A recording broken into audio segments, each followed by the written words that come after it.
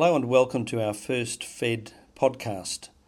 I'm Craig Mitchell, National Director for Formation, Education and Discipleship, otherwise known as FED, and I'm speaking with Rev Stu Cameron, who's the Minister at Newlife Uniting Church at Robina on the Gold Coast in sunny Queensland. Just starting my 10th year in ministry and just been extended for another 5 years, so it's been a long-term ministry here.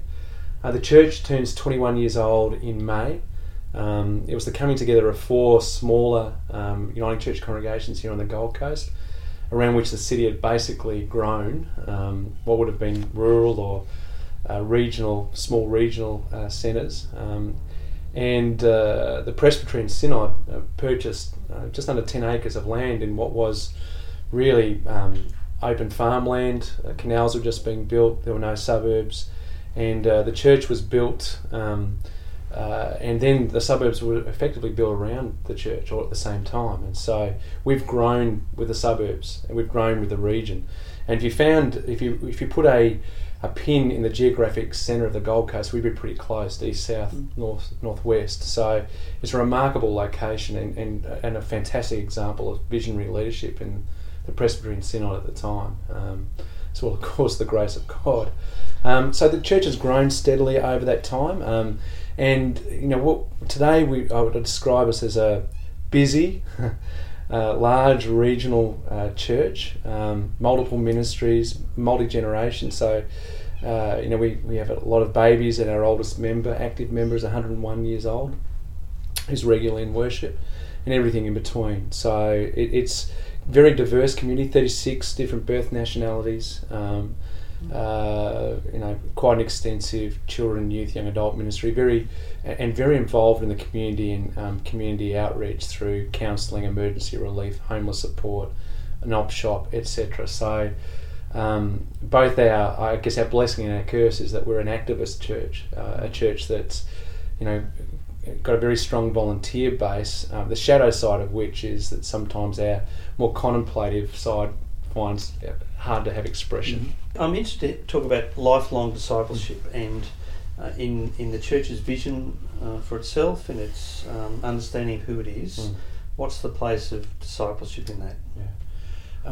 8 or 9 years ago we clarified what our vision was as a church, and that was summarised in what a lot of churches have, of course, vision and values and those sorts of things. And the phrase we used at the time, changing lives, transforming the world, and the understanding that the gospel is transformative for community, but that primarily happens through individuals who are gripped and then grown in the gospel. And we articulate that now this way, more people, more like Jesus. So we're very strong around evangelism, of giving people an opportunity both to hear and to respond to the gospel in ways which are culturally appropriate.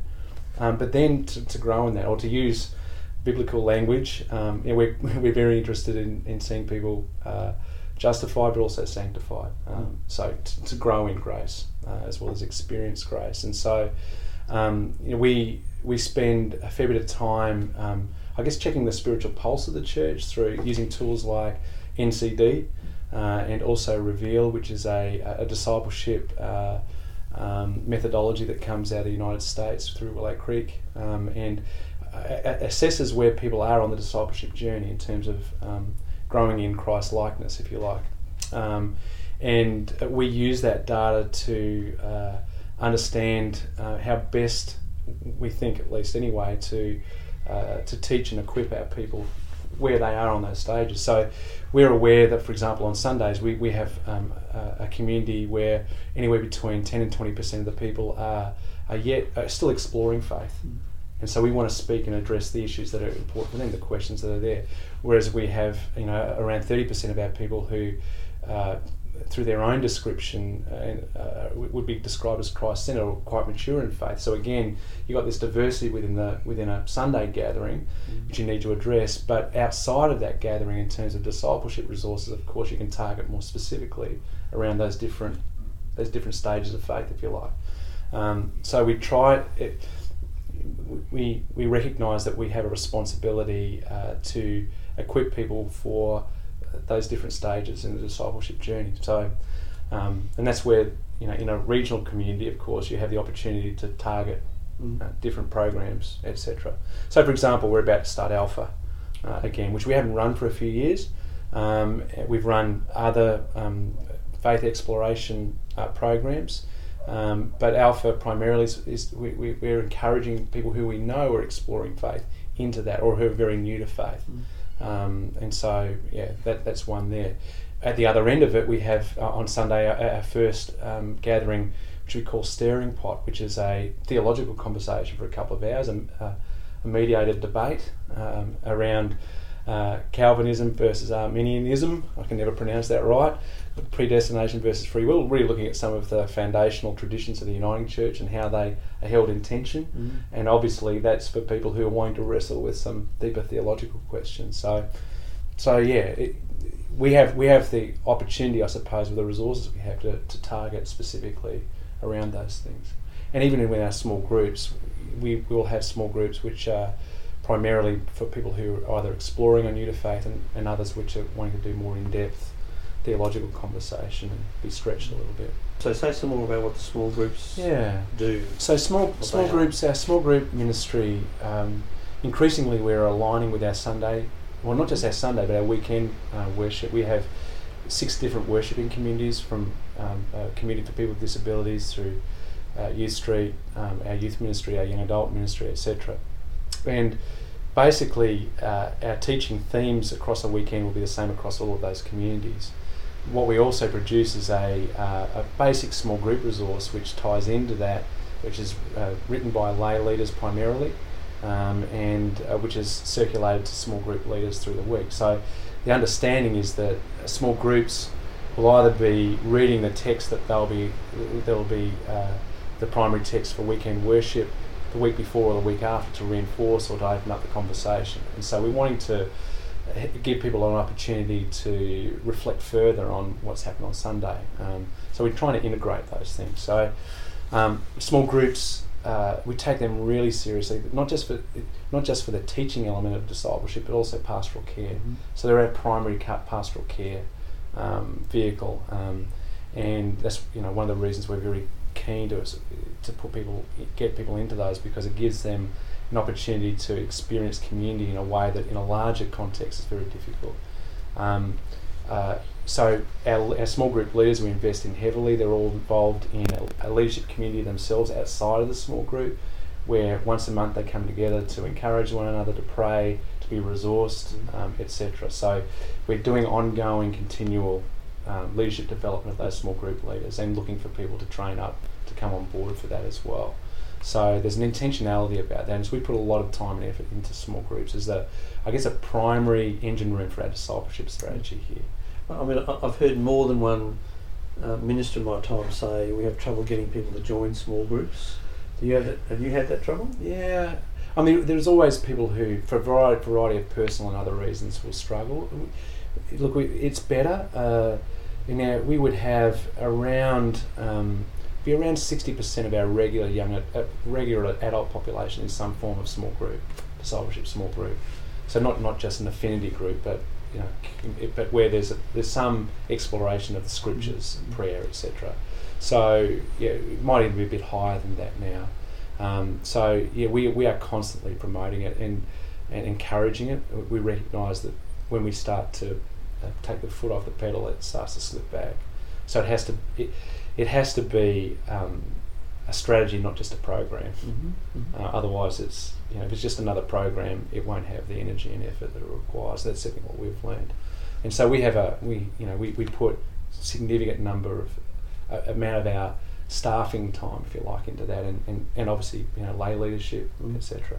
It's our biggest investment. So you mentioned the small groups are linked to teaching themes in worship. Can you say some more about that? It would be fair to say that we have a very strong emphasis around teaching ministry and Sunday worship. It would be, some churches are known for the emphasis on liturgy, others on music, on all age interaction. Ours would be around teaching if you were to come here, and so. We spend a lot of time both reflecting on and planning for that, but also looking forward at what the teaching themes will be through the year. We don't follow the lectionary here, although we do work on a basis where we plan out the whole year around particular themes, but also making sure that we teach the breadth of Scripture over a 3-year cycle. And so we would look to, over a 3-year cycle, and we analyse this and reflect on it, have we taught enough out of the Gospels, out of the rest of the New Testament and out of the Old Testament as the primary text. So we want to give people a good spread, over a 3-year cycle. We would hope they would have a good feel for the narrative arc of Scripture, the story, the integration of the story of Scripture. But in terms of the themes we'll teach in a particular year, we'll start planning about 4 months out from that calendar year. What are the themes we think? What are the issues that we need to address? What's the scriptural framework that we need to pick up? Where do we need to spend more time, etc. So, for example, this year we're just about to start a series called God Is, which is exploring the character and nature of God, and we felt there was a real need for us to teach some basic doctrine, and that's what we're going to be doing. We'll be doing that through the lens of the Exodus story and Moses' encounter with the self-revelation of God that you find in Exodus. So we'll be doing two things. We'll be giving people a good feel for the Exodus story, so the continuity of that, but using it as a touchstone to actually look at, well, this is not Moses' story or even Israel's story. This is God's story, and what do we see here about the character and nature of God that's revealed there, and then further expound that through the rest of the Scripture. We'll spend some time looking after that in the Gospel of Matthew, prayer, the Ten Commandments, but looking at that using again an Old Testament narrative to illustrate the text, and then a gospel application. So that's what we're doing. Advent we always teach through Advent around an Advent theme leading into Christmas. So there's a rhythm to the year. Does the congregation know what's happening, or is it kind of they rock up and suddenly we're doing? No, we plan that out, and when we each year at the beginning of the year we'll let people know this is what we've done, this is what we're planning to do, and then we call it Vision Sunday. We'll roll it. We've just had that now, and we'll tell people this is the teaching themes through the year. And then at the end of the year, we'll, in one message, we'll remind people, here's where we've come from, here's what we've learned, here are the key takeaways. So we'll try to reinforce that. We also use social media quite strongly around that, and small group resources, I said before, which is hopefully helping more deeply embed what happens. So Sunday is about opening up the theme. Midweek is about actually exploring the theme more fully.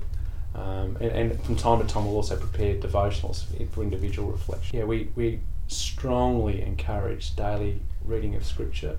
We as the outcome, we don't focus so much on the process. So we say to people, if that works by reading an established devotion, do that. We teach on journaling, that is biblical meditation. And so we'll use resources from Eugene Peterson or Tim Keller or others to help people give very practical advice about how to best do this. We use some consistent language like, where's your 15 minutes a day?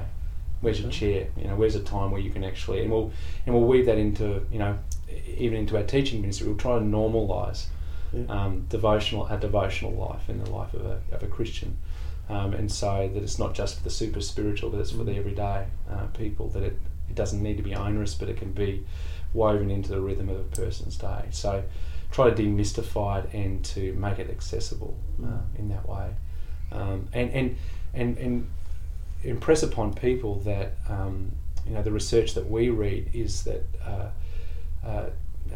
developing the daily discipline of biblical meditation is one of the most catalytic spiritual disciplines for spiritual growth. Now, obviously, there's some biblical meditation that's not helpful. So it's about helping them find a helpful framework around doing that. Yeah.